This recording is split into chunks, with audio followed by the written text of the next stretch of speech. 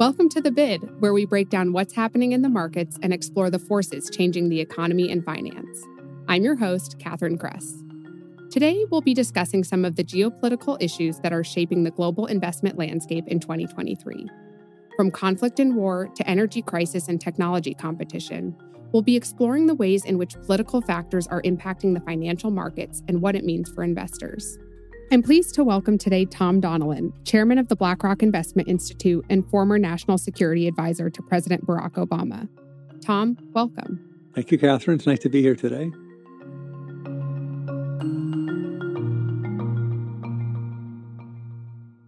Tom, you were at the World Economic Forum's annual meeting in Davos, where you met with public and private sector leaders from around the world. What were your main takeaways from the week? Yes, Catherine, this was the first full meeting at Davos in 3 years. There was a smaller meeting this past spring, but this was the first full-on session with full attendance at Davos since January of 2020. And what struck me on reflection is just how much the world has changed.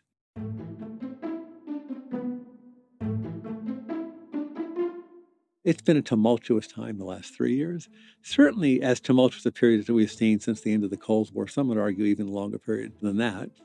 And the period has been characterized by a series of repeated shocks to the system and major crises, most prominent of which obviously are COVID and the Russian invasion of Ukraine, which is important to note is not just a regional security event, but has been an event with global impact and I think durable impact, which we can discuss. A new order has emerged over the last few years and accelerated a lot of trends that were already in train, but characterized by a number of things. One is fragmentation, increased fragmentation between and among nations. Second, a dramatically reduced amount of cooperation among and between the important powers. If you think about the COVID crisis, the United States and China, for example, were not able to organize a global response. You would think a health crisis would be the basis on which you could have global cooperation among the major powers, and we weren't able to pull that together around the COVID crisis. Even during the course of the Cold War, the United States and the Soviet Union were able to work together to eradicate smallpox. And we saw that, I'm reflecting back on the great financial crisis, the last global crisis prior to COVID. And in that case, you had the G20 assembling in the spring of 2009 with the presidents of the United States, the Russian Federation, and China working together to put together a common approach to trying to bring back the world from an economic abyss and to put together an economic plan for the world. That meeting, addressing a prominent global challenge, is really not conceivable today. That's a huge change.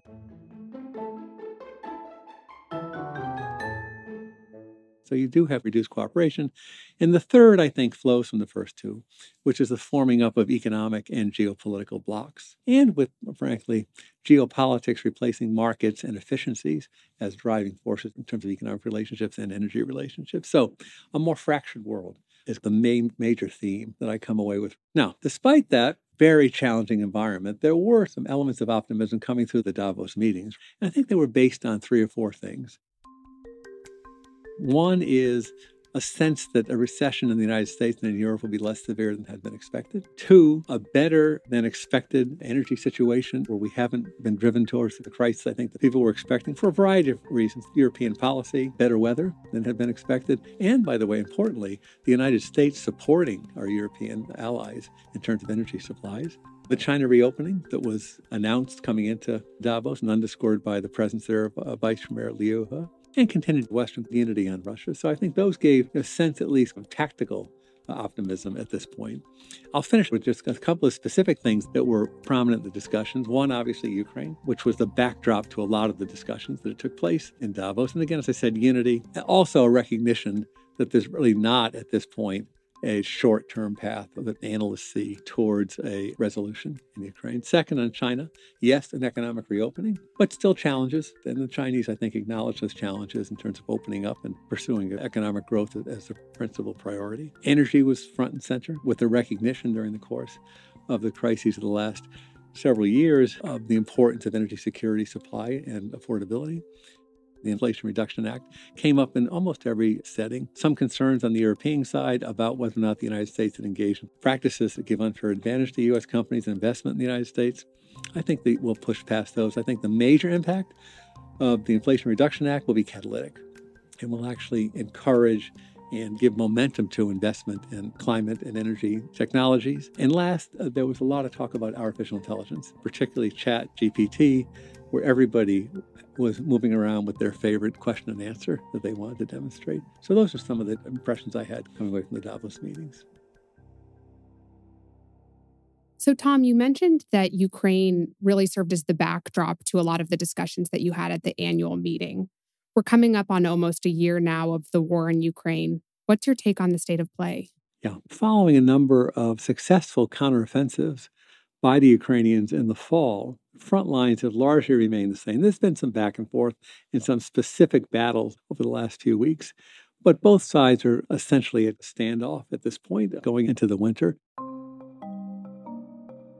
The front lines are hundreds of miles long, and in some parts there are really miles of trenches and almost a feeling of World War I-like warfare, including artillery duels and again, troops entrenched along defensive lines that they're continuing to build out. The first impression. The second is that this war is exceedingly violent. Western officials have said publicly that they think that the Russian totals of killed and wounded is well over 100,000. Ukrainians don't put out official statistics, so we're not really sure what the statistics are on the Ukrainian side. 3, this has been and continues to be a humanitarian disaster for Ukraine. Nearly 8 million Ukrainians, Catherine, have been recorded since the Russian invasion last February, according to the United Nations. And the International Organization for Migration estimates an additional 6 million Ukrainians are currently displaced within Ukraine. That adds up. Overall, 1/3 of the Ukrainian population has been forced to leave their homes since the beginning of the war. I should remark, by the way, with respect to the nearly 8 million Ukrainian refugees which have left the country, that they have been provided for through quite a program of outreach and support by the Europeans, a notable aspect of the effort. Next, I think that both sides appear to be preparing additional offensives. I think experts believe that the Russians have deployed more than 100,000 mobilized personnel over the past few months to try to stabilize the lines to prepare for an advance. These are far from Russia's best fighters. They're conscripts. In some cases, of course, a lot of the fighting has been done in critical areas by the Wagner Group, which is essentially a mercenary organization that works at the behest and direction of the Russian government. I think that we can expect, if not before, certainly as we go into the spring offensives in the war. Next is that continued economic and military support from the West is the most critical element, I think, for Ukraine going forward. President Zelensky has been quite clear about that in his interactions with leaders from around the world. We've had in the United States the passage of an additional $45 billion in support, which should provide a lot of U.S. support going into the first 7 or 8 months of 2023. There was a meeting in Germany at the Ramstein Air Force Base where substantial additional military support was committed to the Ukrainian cause. My judgment is that although you'll have debates as you get into next year, both in the United States and Europe, as the support levels, my bet is that the center will hold and the support will continue. There's a long way to go in this conflict, is my judgment. Currently, I don't really see a path towards a ceasefire or the peace process or de-escalation. It doesn't seem to be kind of a viable path at this point. In all scenarios, I think that there's a long-term standoff here between the West and Russia across multiple dimensions, including political, military, diplomatic, and ideological. And I also think we'll see, by the way, an increased interest in the West on pursuing war crimes prosecutions against Russia. Tom, in our analysis at the BlackRock Investment Institute, we found that geopolitics often has the most significant impact on markets and economies when it affects oil and energy prices. And indeed, one of the most significant impacts of the war in Ukraine has actually been on energy. How are you thinking about the energy landscape today from a geopolitical and national security perspective? Let me start with a broad observation, Catherine, which is that the conflict was building on some dynamics before the war, but has engendered, I think, what some experts believe to be the most serious energy crisis since the 1970s. It is really the first global energy crisis that we faced. And it's caused economic energy relations to shift along geopolitical lines, as we talked about earlier. That geopolitics, instead of efficiency and market forces, are driving energy supply and flows and prices, especially true in Europe, obviously, where we see Europe separating itself from its largest and most efficient supplier at a tremendous political and economic cost. So lots of dynamics here, I think, driven by the war. Some observations, though, as to where the energy markets stand. The first is that energy security and reliability and affordability have come to the fore as issues in the wake of the war. And indeed, they are now, for policymakers, have to sit alongside the policy goals of decarbonization and climate goals. Second, as we've seen the politicization and weaponization of energy resources, we've certainly seen the Russians engage in that, cutting off energy supplies to the Europeans. Third, we've seen a permanent diminishment of Russia as a global energy power moving forward for lots of different reasons. They've had increased prices in oil and gas, which have sustained the Russian economy since the beginning of the war. But over the long term, I think you'll see customers leave. They're not a reliable and secure supplier. Sanctions or reputational risk will cause Western companies to pull out support. Most importantly, from my perspective, has been export controls. Their infrastructure will suffer greatly over time as a result of the export controls. They're being denied at this point critical technology and also expertise from the West, which I think over time needs to diminish. The Gulf states have had a windfall as a result of increased energy prices. And Catherine, I think a notable feature of the crisis has been the emergence of significant government intervention into the energy markets. We see that in Europe, as European governments have tried to support both their consumers, the population, and their industries from high energy prices. And we've seen it, of course, most recently with the Inflation Reduction Act, which will invest $370 billion into reducing carbon emissions and increasing domestic energy security, clean energy manufacturing, decarbonization in the United States. This, by the way, I think will end up being one of the most transformative pieces of legislation that we have seen in a long time in the United States. I think another observation has been the United States has been a really important supplier and support for our European allies with respect to energy supplies. And last, I do think it will have another important dynamic, which is I do think it will enhance and accelerate investments in the transition and in clean energy decarbonization and clean energy initiatives. Tom, turning to China, you mentioned that China's reopening was one of the key topics of conversation at the annual meeting. China's reopening and the evolution of U.S.-China relations more generally, I think, are going to be key drivers of this year's economic and geopolitical outlook. How are you thinking about China these days? Yeah, I think that's right, Catherine. There was a lot of discussion about China's reopening of its economy. I think that reflected three pivots in Chinese policy, really since the beginning of December. There's a pivot on COVID, pivoting away from zero COVID, now actively pivoting to a post-COVID world in China, trying to move there as fast as they can, at a significant human cost, by the way. The second pivot is a pivot towards economic growth, and this was on full display at Davos, where Vice Premier Liu He and the central bank governor Yi Gang both were at Davos. And the presentation was that there had been a significant pivot in Chinese policy, that the most important national priority at this point would be economic growth, coming off a year where economic growth was, according to the official numbers, at just 3%, which if you take away the COVID year, 2020, which is the lowest GDP growth that China's had in 30 years or so. And the third pivot was toward more constructive relations with the West, particularly with the Europeans. That's what's on display. There are a lot of issues with respect to each of them. With respect to the economic pivot, I think pushing past COVID, making economic growth the top priority will result in an increase in Chinese GDP in 2023. There are questions, obviously, the Chinese will have to wrestle with. I think they're aware of them, right? Which is revitalizing the private sector in China, which has been demoralized as a result of a number of dynamics over the last few years, creating domestic demand, particularly with enhancing consumer confidence, and also providing renewed confidence for foreign investors coming into China. This, I do think, is one of the top priority for China coming into this year. There's been some improvement in the tone and the relationship between the United States and China. This comes out especially out of the meeting between President Biden and President Xi at the G20 session in Bali, where I think we're looking to try to put a floor, if you will, under the relationship. I think U.S.-China relations are in the most difficult spot that they've been in since the United States formally opened relations with China in 1979. No major agreements coming out of that, but again, some change in tone. Some of the dialogues which have been shut down in the wake of Speaker Pelosi's visit to Taiwan have been opened up. Not all of them, by the way.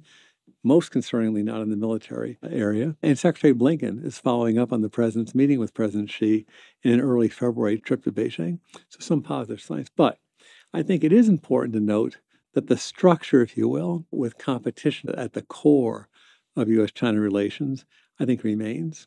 I still think that's the core dynamic. You see that on the U.S. side, where there's, I think, remains a bipartisan consensus in the United States to take a harder, more competitive line, if you will, towards China. I do think that the tech decoupling, which is a targeted decoupling, not a wholesale decoupling between the two economies, but a targeted decoupling with respect to those technologies which the United States judges could enhance Chinese military capabilities. That decoupling will continue.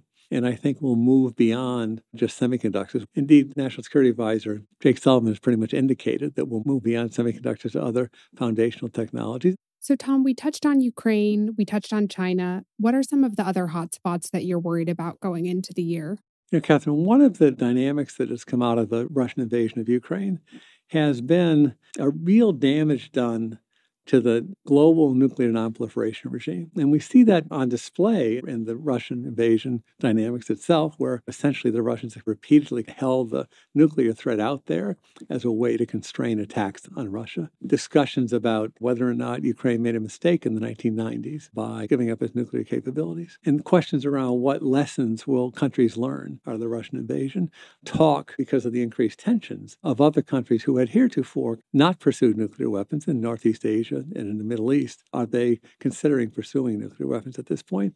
And two of the key places, I think, where this is really front and center is in North Korea and in Iran. And it doesn't get the kind of attention that the Russian invasion obviously has gotten because it doesn't have the same immediacy, and it's not a hot war, obviously. But nonetheless, the North Koreans have rebuffed talks with the United States. They've escalated provocations. They've been on a missile testing frequency over the last year or so, historically high levels, really levels and frequency that we've never seen before. They've been a much more aggressive kind of doctrinal set of statements. So I think it's an important place to watch for increased tensions going forward. A second example is Iran, where negotiations on reviving the nuclear deal between the international community and Iran have hit a standstill. United States officials have indicated that's not a current top priority, and there's really not a short-term path forward at this point. The sides haven't withdrawn totally from the negotiations. Nonetheless, I think that to the extent that there are no negotiations take place, that the constraints have been lifted, and Iran continues to push ahead with various dimensions of its nuclear program, we could see the concern deepening with respect to the program and revisiting of the kinds of discussions we had in 2010, 2011, 2012 around whether or not there should be action taken to constrain the nuclear program. I think this is exacerbated by Iran's ongoing cooperation and military support for Russia. So there's a long list of things to be worried about. Anything that makes you hopeful? Catherine, we've gone through a number of the challenges that we have internationally and domestically, and we do have significant challenges in a fragmented world, in a world where we don't have the same kind of mechanisms that we've had to manage global and other challenges. But there are some things that are, I think, optimistic and I think hopeful signs. I'll mention three. Number one has been the resilience, adaptability, diversity of the U.S. economy. We'll go into a downturn of sorts in 2023. It's hard at this point to judge exactly what that will look like. But overall, the economy has weathered all manner of crises and shocks in the last few years and done fairly well. And we've also had the ability as a country, despite degrees of polarization we haven't seen in many years in the United States, maybe since the Civil War, we've also been able to put in place legislative and policy efforts to address our challenges, and a number of them done on a bipartisan basis. The Bipartisan Infrastructure Act is an example. The CHIPS and Science Act is an example. And then we had the Inflation Reduction Act passed this last year, which is the most significant investment the United States has made in climate and energy policy. So, yes, challenges, economic challenges, societal challenges, but a durable, adaptable, and resilient economy and society in the United States. The second is really struck by the ability of the international community to respond to meet the multidimensional challenge of the Russian invasion of Ukraine. The Russian invasion of Ukraine, as we discussed, is a global event with a lot of dimensions and challenges: military, security, economic, energy, societal. We talked about the refugee flows.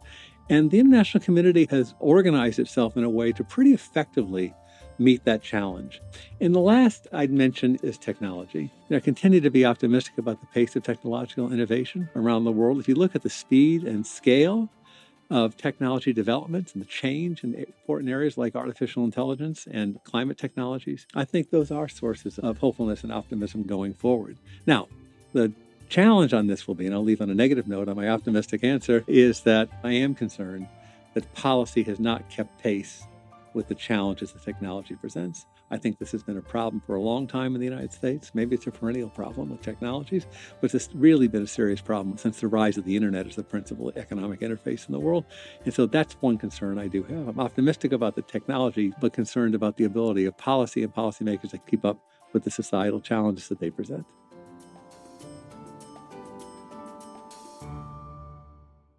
Tom, this has been great as always. Thank you so much. Thank you, Catherine. Thank you for listening to this episode of The Bid. Join us for the next episode of The Bid, where we'll look at the top 3 technology megatrends that will shape the future. Make sure you subscribe to The Bid wherever you get your podcasts. This material is intended for informational purposes only and does not constitute investment advice, a recommendation, or an offer or solicitation to purchase or sell any securities, funds, or strategies to any person in any jurisdiction in which an offer, solicitation, purchase, or sale would be unlawful under the securities laws of such jurisdiction. The opinions expressed are as of the date of publication and are subject to change without notice. Reliance upon information in this material is at the sole discretion of the listener. Investing involves risks. BlackRock does and may seek to do business with companies covered in this podcast. As a result, listeners should be aware that the firm may have a conflict of interest that could affect the objectivity of this podcast. For more information, visit blackrock.com/thebid.